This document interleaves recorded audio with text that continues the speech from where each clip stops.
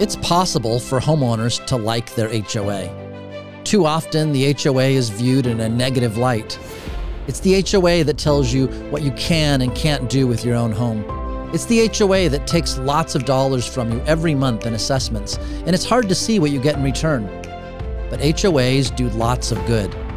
Homes in HOAs tend to be worth more than homes that are not in HOAs, and there's a reason for that.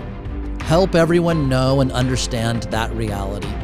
Everyone who owns in an HOA is a member of that association. That means that all the owners are on the same team as investors in their homes. And it's in everyone's best interests to work together to better the community. Make that the point. Make that the message.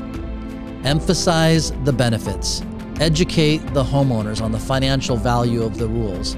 Explain where money goes and how it benefits everyone.